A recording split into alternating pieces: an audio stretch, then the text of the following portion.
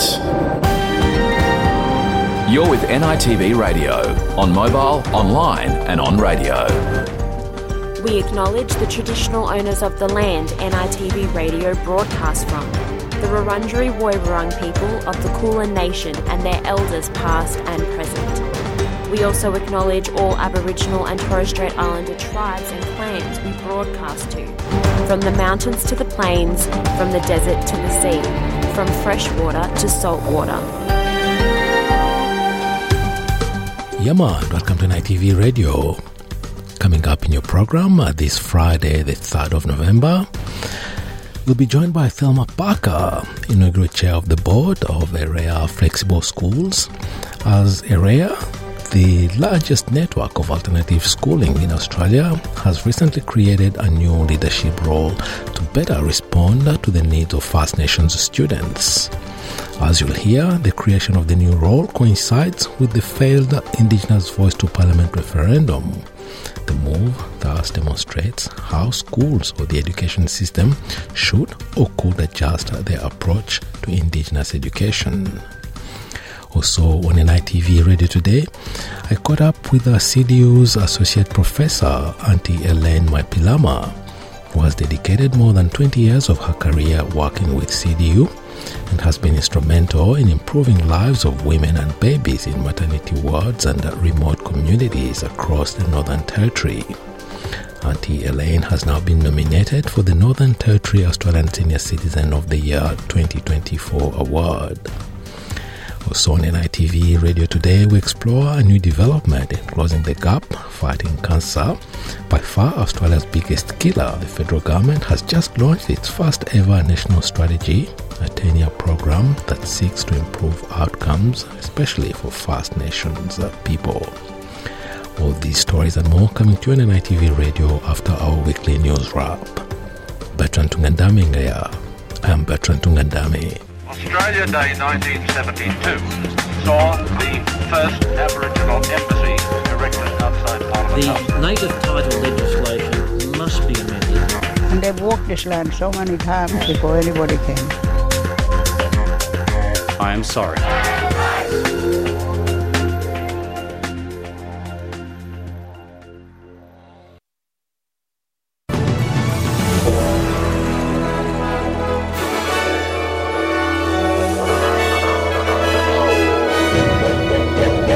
In this bulletin, a two-day global summit on AI safety wraps up. This year's Sydney Peace Prize winner shares her passion with school children. And in sport, the Matildas are a step closer to their goal of booking a spot in the Paris 2024 Olympic Games.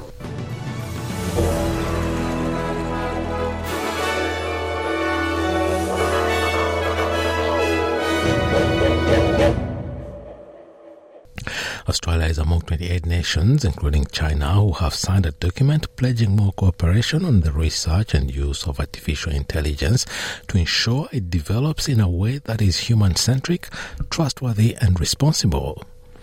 Called the Bletchley Declaration, the document was signed at a two-day summit hosted by the United Kingdom at Bletchley Park, home of Britain's World War II code breakers.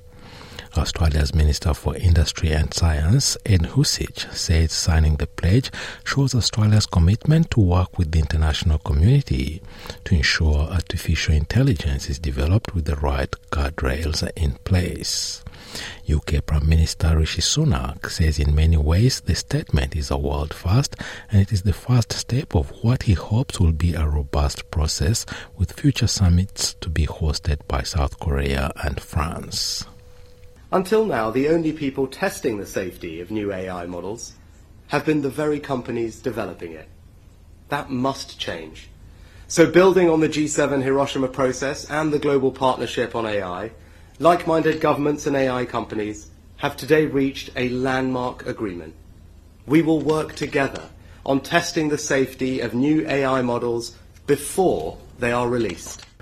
Also at the summit was tech billionaire Elon Musk, who co-founded the ChatGPT developer OpenAI. During a 40-minute conversation with Mr. Sunak, he said he sees a time when artificial intelligence will render all jobs obsolete, and he called AI the most disruptive force in history. Elon Musk says efforts must be directed to guiding the use of AI in a way that is beneficial to humanity. We start with insight. I think there's a lot of concern among people in the AI field that the government will sort of jump the gun on rules before knowing what to do, and I think that's unlikely to happen. I think what we're really aiming for here is to establish a framework for insight, so that there's at least a third-party referee, an independent referee, that can observe what leading AI companies are doing, and at least sound the alarm if they have concerns. Australians who have evacuated Gaza say they're grateful to have left, but fear for family members who remain. About 20 Australians were among the first group of 400 foreign passport holders who exited Gaza into Egypt using the Rafah border crossing. Qatar brokered a deal between Egypt, Hamas and Israel to allow foreign national civilians to leave Gaza after being trapped there for 3 weeks during the conflict. Mona says her concern is for family members who remain in Gaza.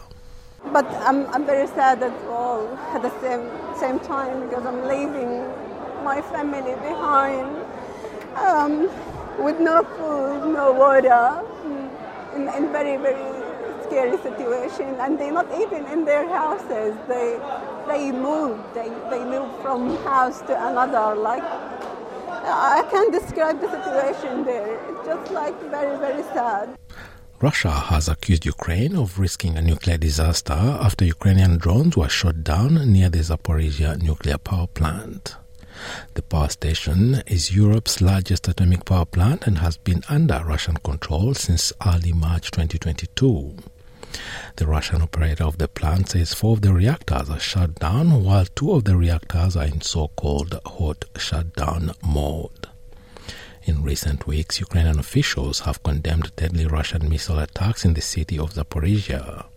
The International Atomic Energy Agency has repeatedly said the world is fortunate that no nuclear accident has yet happened at the Zaporizhia nuclear power plant, considering nuclear safety is extremely fragile. Meanwhile, the United States has imposed sweeping new measures against Russia over the war, targeting Russia's future energy capabilities and sanctions evasion. Victoria Police have charged 49-year-old Erin Patterson with 3 counts of murder and 5 counts of attempted murder over an alleged mushroom poisoning in July. Ms. Patterson was arrested at her home in South Gippsland in Victoria's southeast as part of an investigation into the suspected poisoning, with police searching the property. She has now been charged with murdering couple Gail and Dawn Patterson and her sister Heather Wilkinson after serving them a beef Wellington pie for lunch in her home. Heather's husband, Ian Wilkinson, is still recovering after spending almost 2 months in hospital receiving treatment after the lunch. Detective Inspector Dean Thomas from the Homicide Squad has reminded people to take care when discussing the tragic incident. I think it's particularly important that we keep in mind that at the heart of this, 3 people have lost their lives. These are 3 people who, by all accounts, were much beloved in their communities and are greatly missed by their loved ones. A new report on the health of refugees in Australia shows the communities are less likely to self-report cancer and mental health conditions. The new report from the Australian Institute of Health and Welfare finds that health conditions and the use of health services appear to differ for the vulnerable communities in comparison to the rest of the Australian population. Using census data, they found refugees and humanitarian entrants were 60% less likely to report asthma and cancer when compared to the rest of the Australian population, as well as 50% less likely to report chronic lung conditions and mental health issues.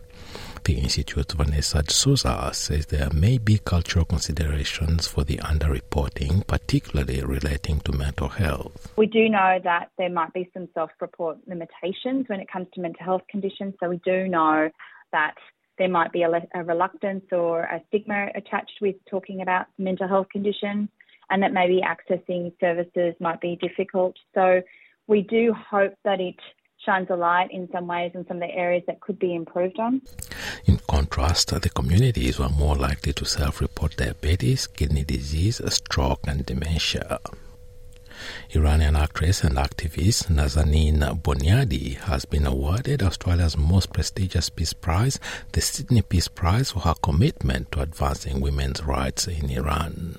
Ms. Boniadi is known for her appearances on screen, including the comedy TV series How I Met Your Mother and the action thriller film Hotel Mumbai. She has been encouraging the younger generation to raise their voices about global human rights issues and work towards a more peaceful and just world. Ms. Boniadi also addressed Cabramatta High School in Sydney yesterday, which is one of the most diverse schools in Australia, with many students from families that have fled conflict in their homelands. She told SBS News she was inspired by the passion of the school children. The famous quote, "Darkness doesn't drive out darkness, only light can do that," and hate doesn't drive out hate, only love can do that. And these children, essentially, these young people, this generation, personifies that. And I'm just so honoured to be in their presence. They not only are the future, they are today's leaders. The Beatles have released what they are calling their final song. Named Now and Then, it's been 40 years in the making, with the first bars written by John Lennon in 1978. The track features the late John Lennon's voice, which has been isolated from the original cassette using artificial intelligence technology. Patrick Hutchins is the head of artificial intelligence at generative music platform AI.me. He says the song is an example of the exciting ways people are making use of existing AI technology. I think it's quite exciting. I think it's very interesting. The way that they've done it is respectful and interesting. This has been happening for a while, especially the kind of ways that they've been using AI, which is for restoration of recordings. This has been built into music software for a number of years now. I think the big thing is that this isn't kind of a big revolutionary step. It's really an evolution of stuff that's been going on for the Beatles and music in general. And in football, goals by Mary Fowler, Sam Kerr and Tameka Yallop have resulted in a 3-0 win for the Matildas over Taiwan in front of 19,000 fans in Perth.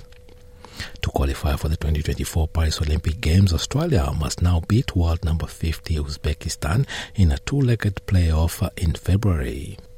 Uzbekistan will host the first game on February 24, with Australia to host Game 2 at a yet-to-be-decided venue on February 28.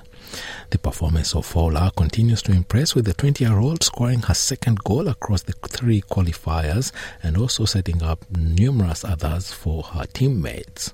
She says it is incredible to see the team excel across the 3 games. I think that first camp after a big tournament can go, either way. Either everyone's really tired and performances kind of drop off a bit, or, you're able to build off that momentum. And I think you can see in this camp, in 3 games, we're able to build off that. And everyone was just as motivated as we were in that first game of the World Cup. So it's been a really good camp, I think, for everyone. And it's great to get 3 good results.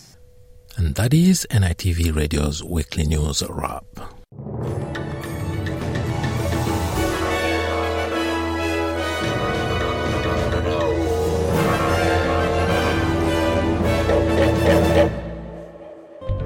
NITV Radio, Monday, Wednesday, Friday at 1 p.m. or anytime online. I am Bertrand Tungandame and you're listening to NITV Radio, coming to you from Naarm on the Kulin Nation this Friday afternoon. Coming up next, I caught up with CDU's Associate Professor Auntie Elaine Mapilama, who has dedicated more than 20 years of her career working with Charles Darwin University. Through her teachings and research, Auntie Elaine has been instrumental in improving lives of women and babies in maternity wards and remote communities across the Northern Territory. And now she's been nominated for the Northern Territory Australian Senior Citizen of the Year 2024 award. More come in the program. Also coming up on NITV Radio today, a new development in closing the gap fighting cancer, by far Australia's biggest killer. The federal government has now just launched its first ever national strategy, a 10-year program that seeks to improve outcomes, especially for First Nations people. But first, a story about the creation of a new leadership role to better respond to the needs of First Nations students.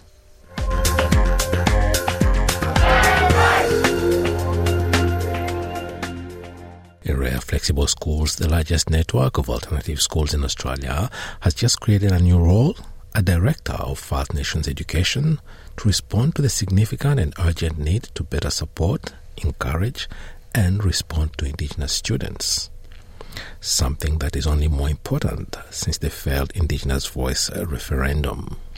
And to discuss the new role, I'm joined by Thelma Parker, Chair of the Board of Area of Flexible Schools. Thelma Parker, first of all, thanks for joining us on NITV Radio, and can you tell us more about this newly created role?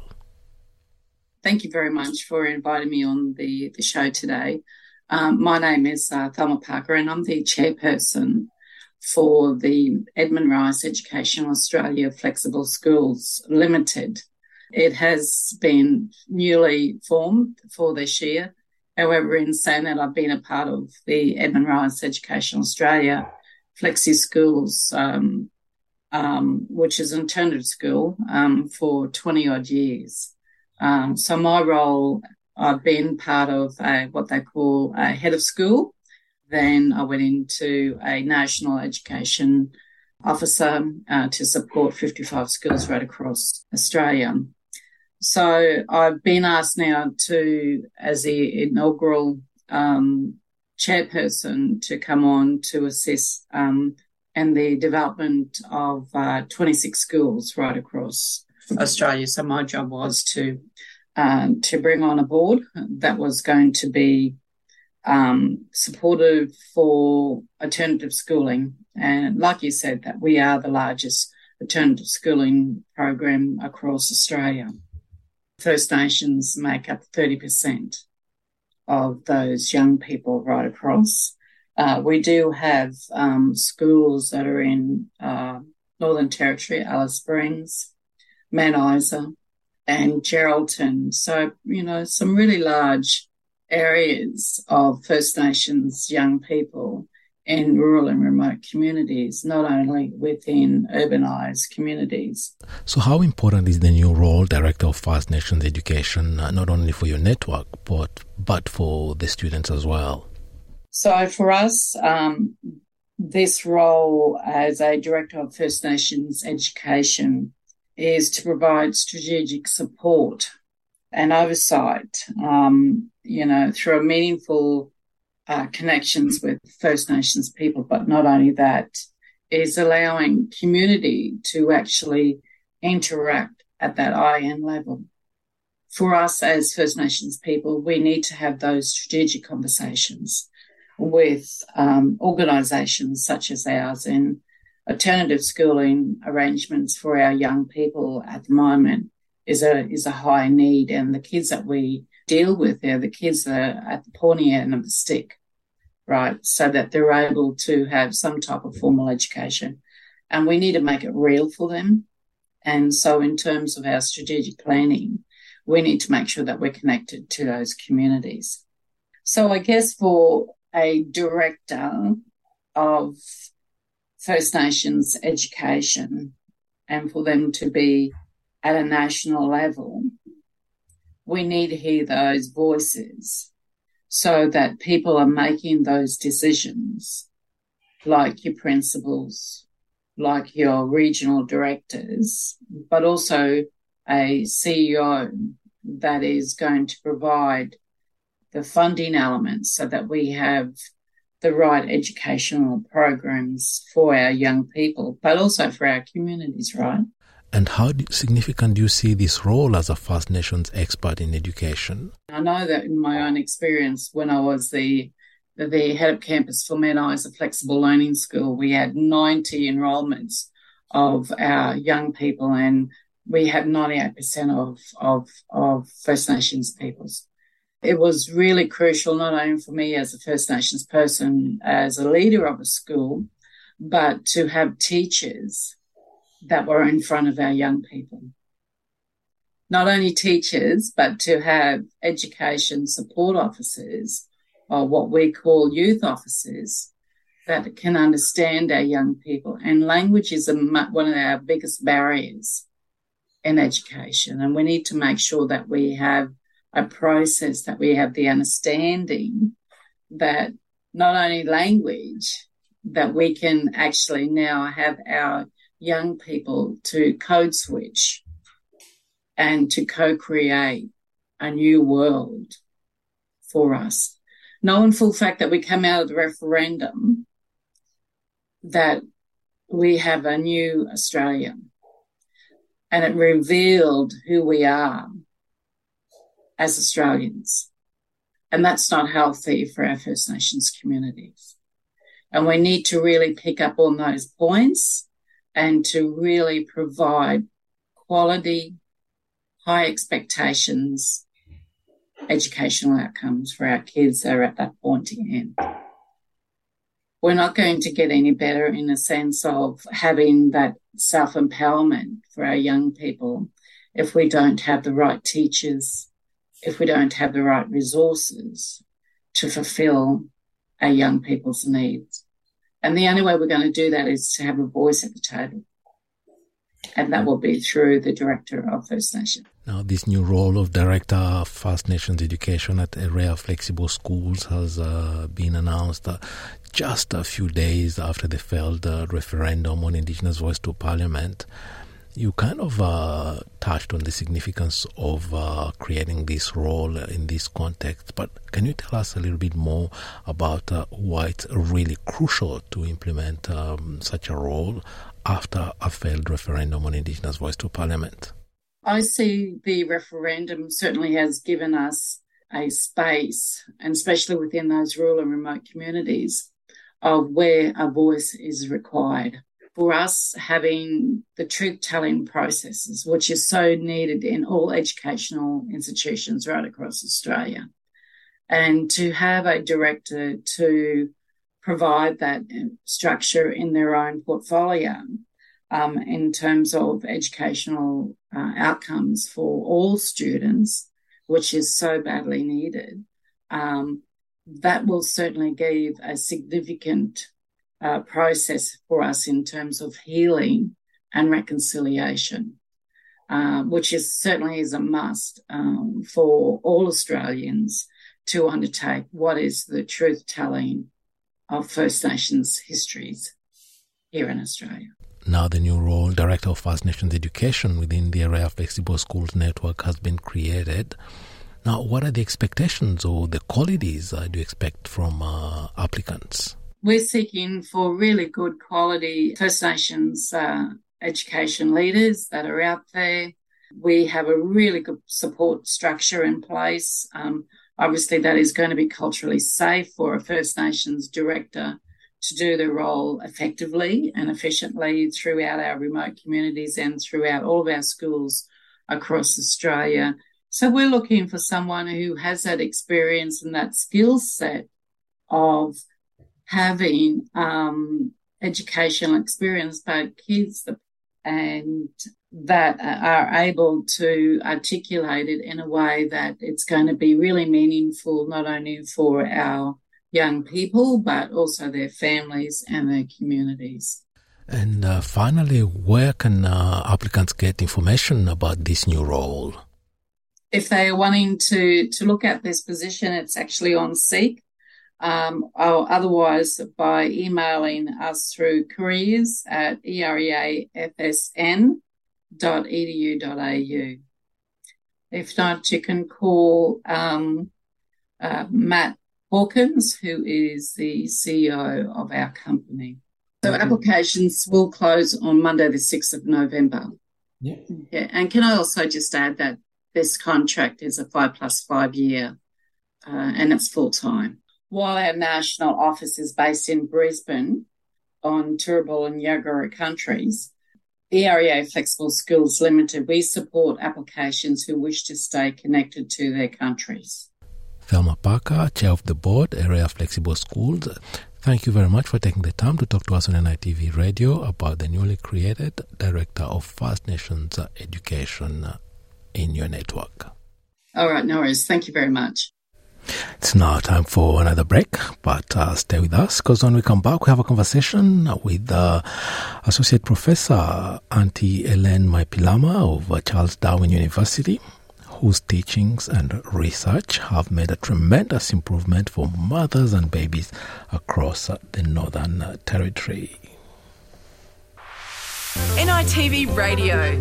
Share our stories on Facebook. Professor Maipilama has dedicated more than 20 years of her career working with CDU and has been instrumental in improving lives of women and babies in remote communities.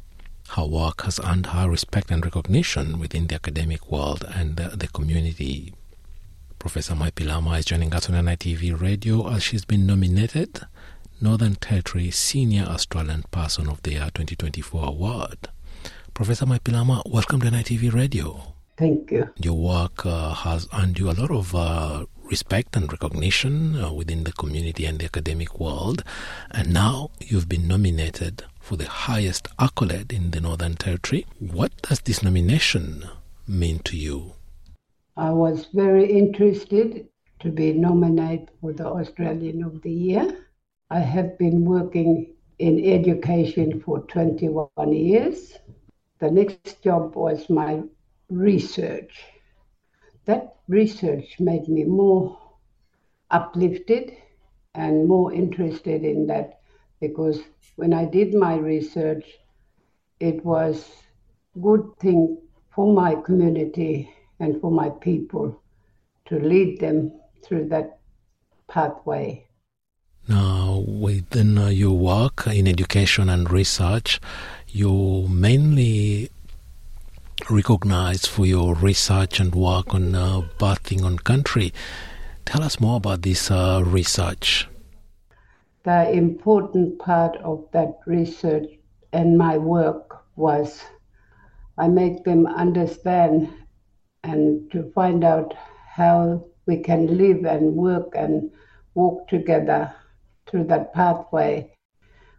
As I'm getting old, and I'm now 70, and I would like to see my own people to lead that way. So, it's a very, very wide work and heavy that we need to understand and go through more deep understanding and deep knowledge that will lead my people. So I've worked hard for them to follow that. And it's not only me and my family, but for whole of the Northern Territory or whole of the Yolngu people, and to see them, how they can get this. You've worked within the community and in education with the Charles Darwin University, helping establish culturally safe practices. Tell us your journey working with Charles Darwin University, work that has got a very, very significant impact, not only on the education sector, but on your community as well. My commitment is for Charles Darwin University. We collaborated and we collaborate the work that we do, and to show how I feel about university. And I would like to see more Indigenous people of Australia to come to university and study more in research or whatever university have in different areas, and to see young people, my own young people, to lead that and have that education like other non-Indigenous people have, because I know Indigenous people in our stage we can't get to higher education. And I have to express that, because I feel that university is here and there to lead my people. So I want to know them, like let them know, and to see how university works and how university makes change. to lead my people, indigenous people, through what non-indigenous have. So you'd like to build capacity in the education sector and see young indigenous kids perform and enroll in education all the way up to university studies. It is very important that non-indigenous and indigenous people will work together and to walk together to have good education and good understanding each other, how we work together. And this is my hope. I would like to see both worlds working together in a good environment and strong. Be strong on that so we can lead our own people in future. You're very strong in cultural practices, but one of the greatest recognition and achievements that's widely spoken about in academia and in the community is birthing on country. Can you tell us more about your work promoting birthing on country? What we've done from the beginning was a small, and it's grown big. I am concentrating on that because I want people to learn more of your knowledge, because we have been forgotten for thousands of years. Birthing on country is bringing back the knowledge, a Yolngu knowledge, so we can use that. And we want to collaborate that and to adapt that into our system. Still want to work with non-indigenous people because they've got more high level of leading us through to recognize our certificate or our work that we do. So we need to up strengthening that pathway. So people are now starting working Jakamir, and we call that Jakamir. People are doing that now to be able to care for mom with pregnancy. That is a main important part of exchanging the knowledge and exchanging the language, that medical term language that doctors and nurses use it in that system. So we need to be able to uplift our own people to, recognize that. And so we are acknowledging both university and our work to be able to continue that. I saw a lot of the work that you've done, a lot of research and a lot of papers that published about the tremendous work that you do. But one of the most striking one is one about how to be born upon a pandanus mat. Can you tell us about this particular story about baby being born upon a pandanus mat? We, like with Yolngu people, we do our mat and be upon pandanus mat, and that's up strengthening that Yolngu woman in pregnancy should have that together with Balanda. Non-indigenous people to work alongside, and so have birth there. This is not alone, but only indigenous people have, but to have both. I've done many research and many authors. I've done many teaching and also giving Yolngu education, Yolngu knowledge, how to be on country. Professor Maipilama, before I let you go, anything else you'd like to share with our listeners? Also, I would like to share to the people and to the government or whoever, I would like to see people working on this ground to uplift, to make the gap close, what is missing and what is not been done. We would like to see people doing that together, and that means we're closing the gap. if the non-Indigenous people or Indigenous people or the government works together, then we'll see. That will show us that we are doing closing the gap. So we'll see, if we do that. Professor Maipilama, once again, congratulations for your nomination as Australian Senior Citizen of the Year 2024 award.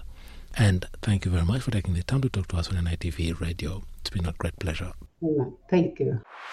NITV Radio. Share our stories on Facebook.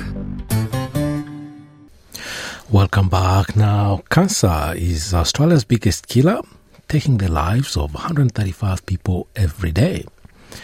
And to combat this, the federal government has launched its first ever national strategy in a bid to address the gaps in care. Sam Dover reports. Professor Jacinta Elston considers herself fortunate. She was 33 when she found a lump in her breast. My youngest child was not yet 1, so it was a pretty different and devastating experience, really, in regional North Queensland. I'm blessed to still be here 20 years later, particularly given that, nearly 45% of Aboriginal and Torres Strait Islander people who are diagnosed do not make it past their cancer. She now serves as the Aboriginal and Torres Strait Islander Cancer Control Chair for Cancer Australia. Drawing from her experiences, she's helped Cancer Australia develop the country's first national cancer plan. The plan covers all cancer types with a key focus on First Nations people. Cancer is like a dark cloud hanging over our mob. Every day, 5 of us are diagnosed with the disease. We're more likely to be diagnosed with cancer than non-Indigenous Australians. But the good news is we have a plan to help turn this around. The Australian Cancer Plan is a new step in the right direction for our mob's fight against cancer.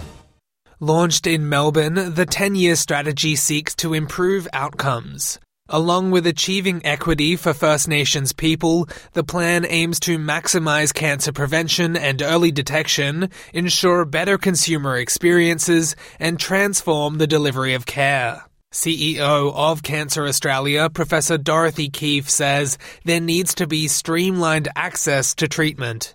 We need to focus on making sure that we do the things we already know how to do properly, and that we don't put roadblocks in the way of smooth care.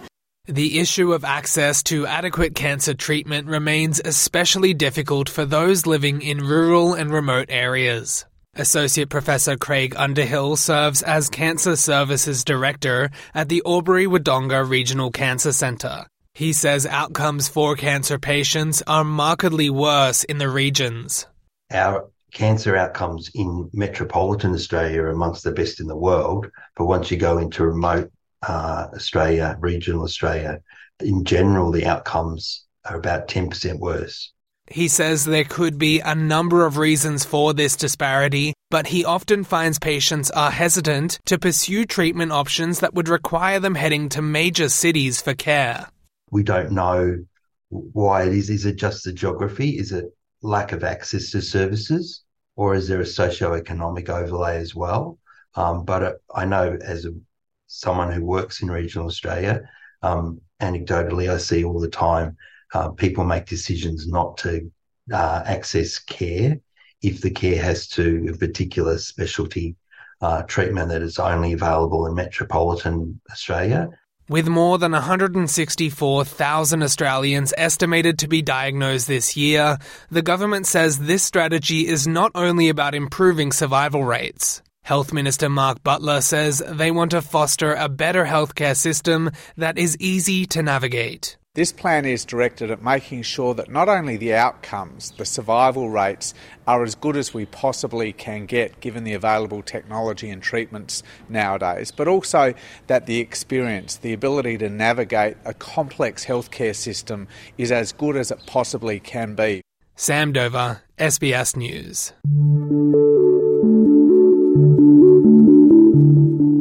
SBS is updating its radio schedule.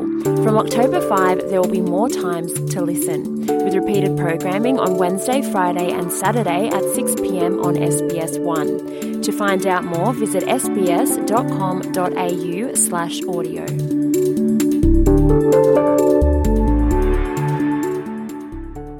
And that's all from NITV Radio this Friday afternoon. I am Bertrand Tungandame, thanking you for your company today. Your program will be back next week on Monday, Wednesday and Friday. I'm also wishing you a very beautiful and safe weekend.